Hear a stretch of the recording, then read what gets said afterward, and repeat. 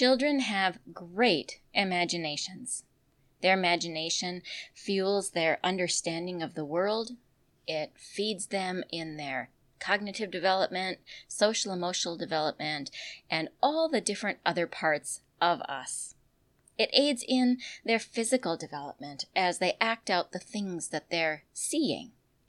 Sometimes that imaginary play seems silly, like it doesn't really have meaning. And other times, we really see them act out what it is that they're learning. Today, we'll use a story to teach you how to allow and just let that imagination flow along with a story where you are encouraging their imagination to build and grow. This is very important if we want our children to be able to cast a vision in their future life, set goals, and even comprehend stories they hear and stories they read.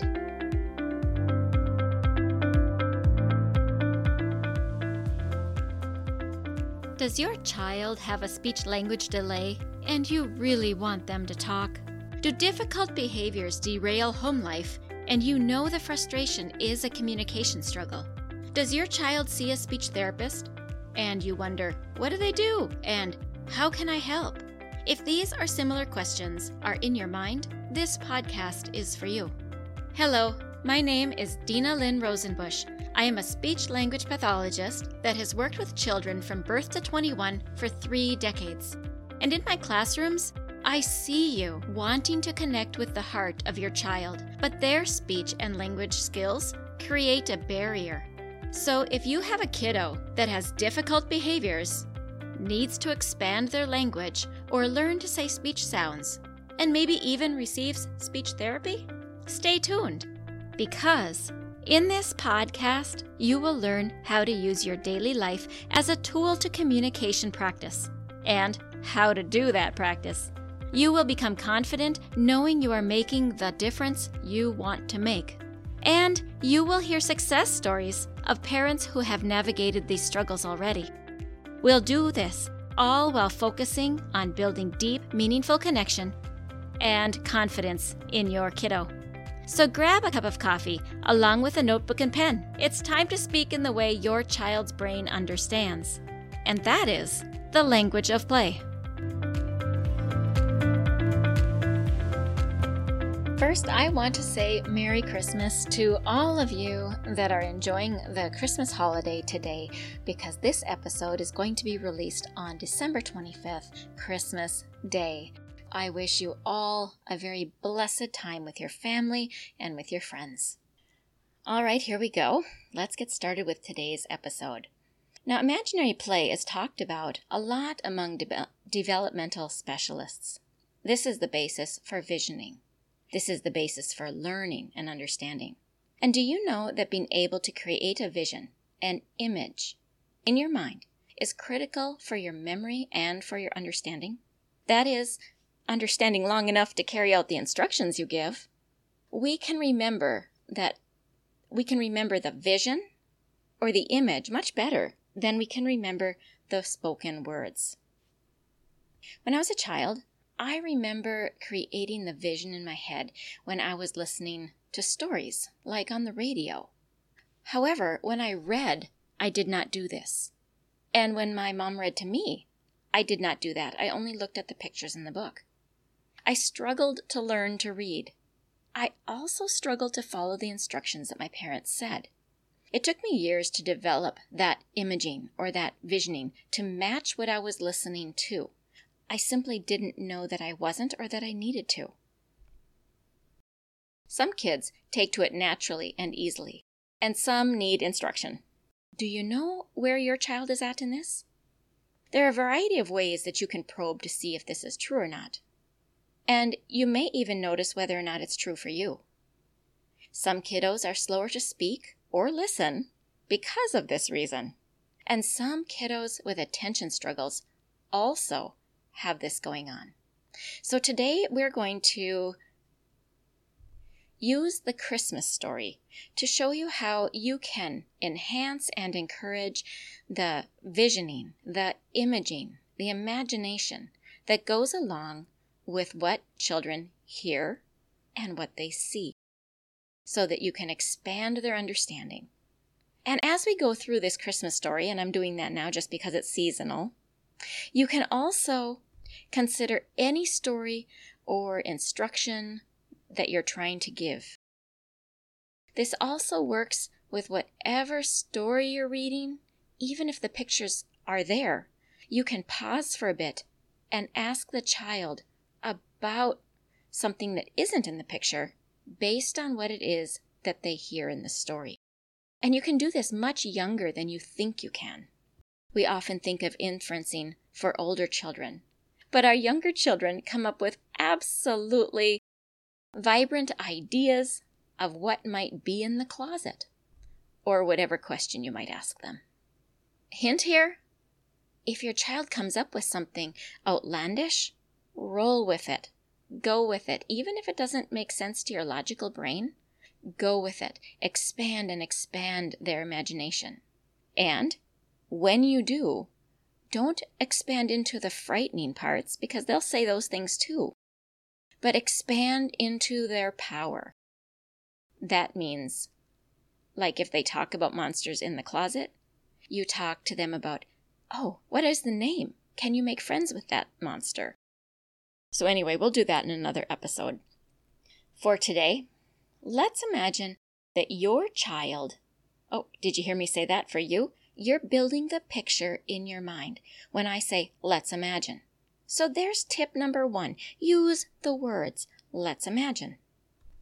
So let's imagine you are in your living room and it's Christmas time. That shouldn't be too hard to imagine right now. And maybe you have a manger scene. So you're going to say to the kids, we're going to talk about the story of the manger. Now here's another hint. If you have a manger scene that they cannot touch, then that's not the story that you want to use right now. You can find less breakable manger scenes in other places.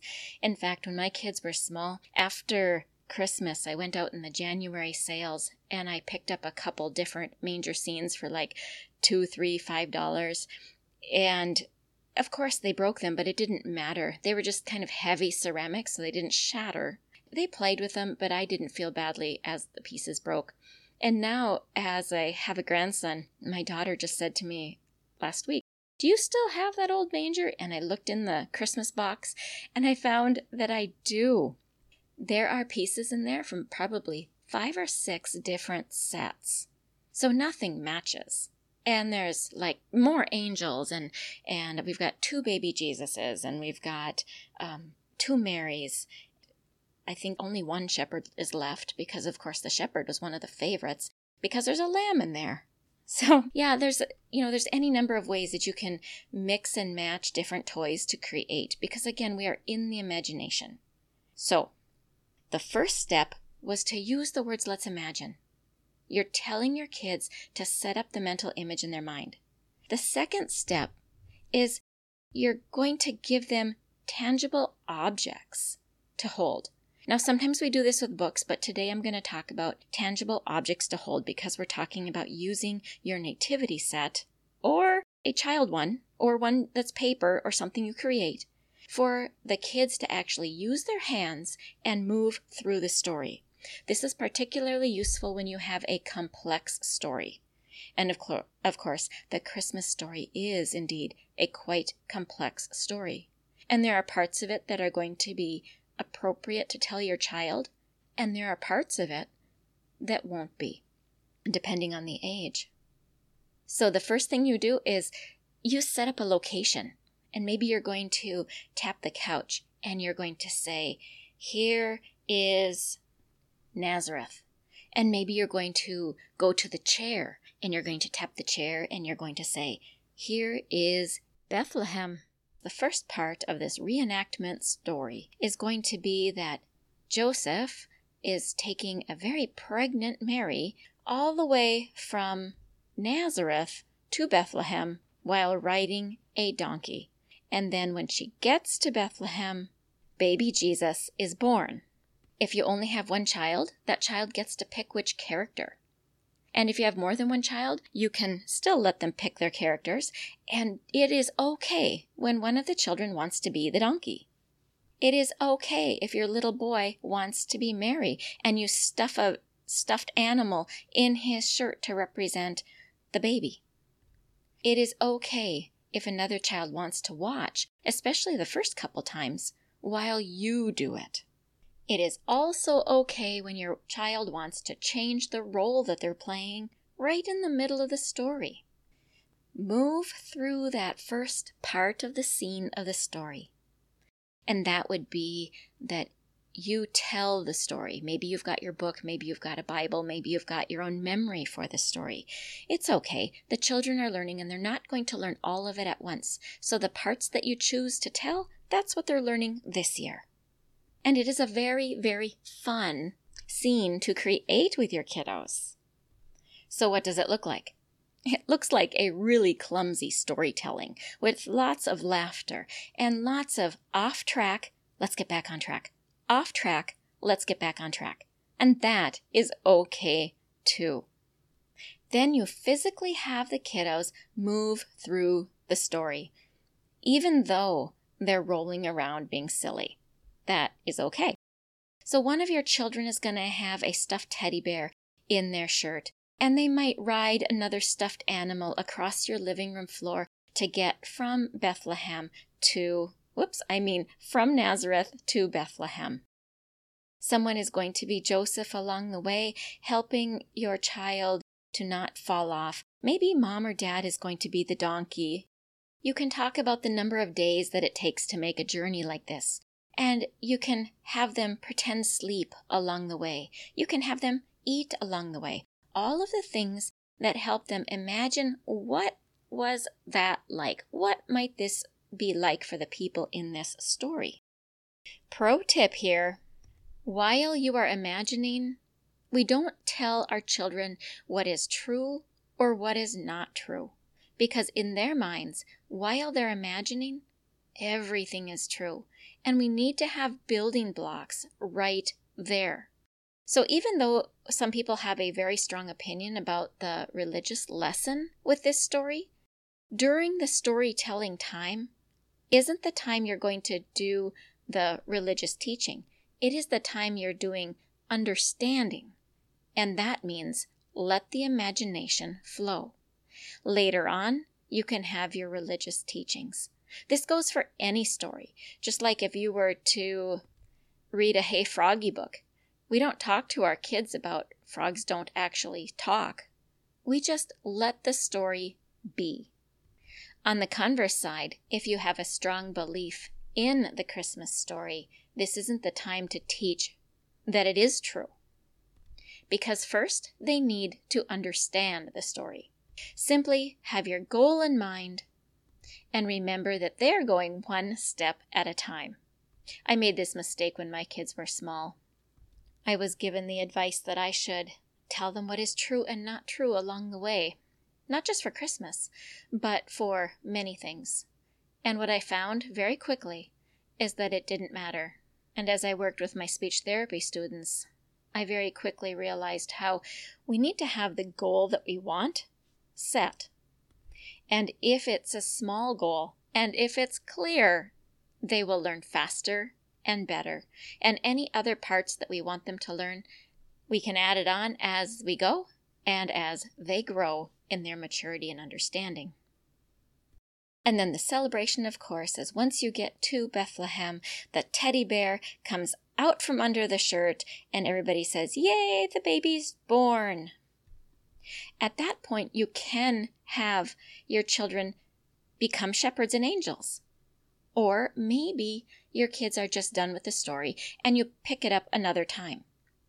What I do find is that children enjoy this kind of role play really well, so much so that they will often ask to do it again and again and again.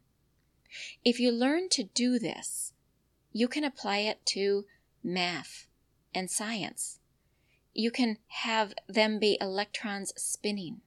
You can apply it to other complex understandings. And when you see your child acting out what he saw in a book, know that that is absolutely appropriate and very good. Just last week, my grandson found Berenstain Bears going to the dentist. Now, he's not really old enough to go to the dentist yet, but boy, was he acting out going to the dentist. He copied the pictures in the book of looking in his mouth, looking in my mouth, sitting in a chair. He wanted to go get a flashlight. And then quite abruptly, while it seemed like he was having fun, he was done. So that was fine too. Actually, when we have something that is fairly difficult to understand, how many of us don't move our bodies through it? Or we draw it on paper. Or, for example, when I wanted to redo a kitchen, I made little scale model pieces on paper because I just couldn't think it through in my head of where the stove goes and where the refrigerators go and where the cabinets go, uppers and lowers. It really helped to have a physical representation in order to be able to do the project. It helps with problem solving. It helps us to be able to vision what it is we're trying to understand. So, in summary, start with let's imagine, and then establish the locations that you're going to use as you role play. Third, figure out the characters, at least a plan A for the characters. And then you move their body through the story using as many props as is helpful. Then fifth, allow the kids to do it their own way, with, of course, your guidance. And lastly, celebrate with them. Celebrate how much fun you had. Parents, I hope that you have a tremendously fun and silly time with this story or another one this holiday season. Hey parents, I hope you found this episode helpful. If so, would you please take 30 seconds and share it with a friend who also lives or works with children? I would really appreciate it if you would leave a quick review for the show on Apple Podcasts. I read every review and it lights me up to know that this show is making a difference. Then come join my Facebook community, where you'll meet other parents who are dedicated to helping their children grow too. You'll find the link in the show notes. Thank you for joining me. Now it's time to go. Let's pop our kiddos in the strollers and go look around outdoors and see what we have to talk about.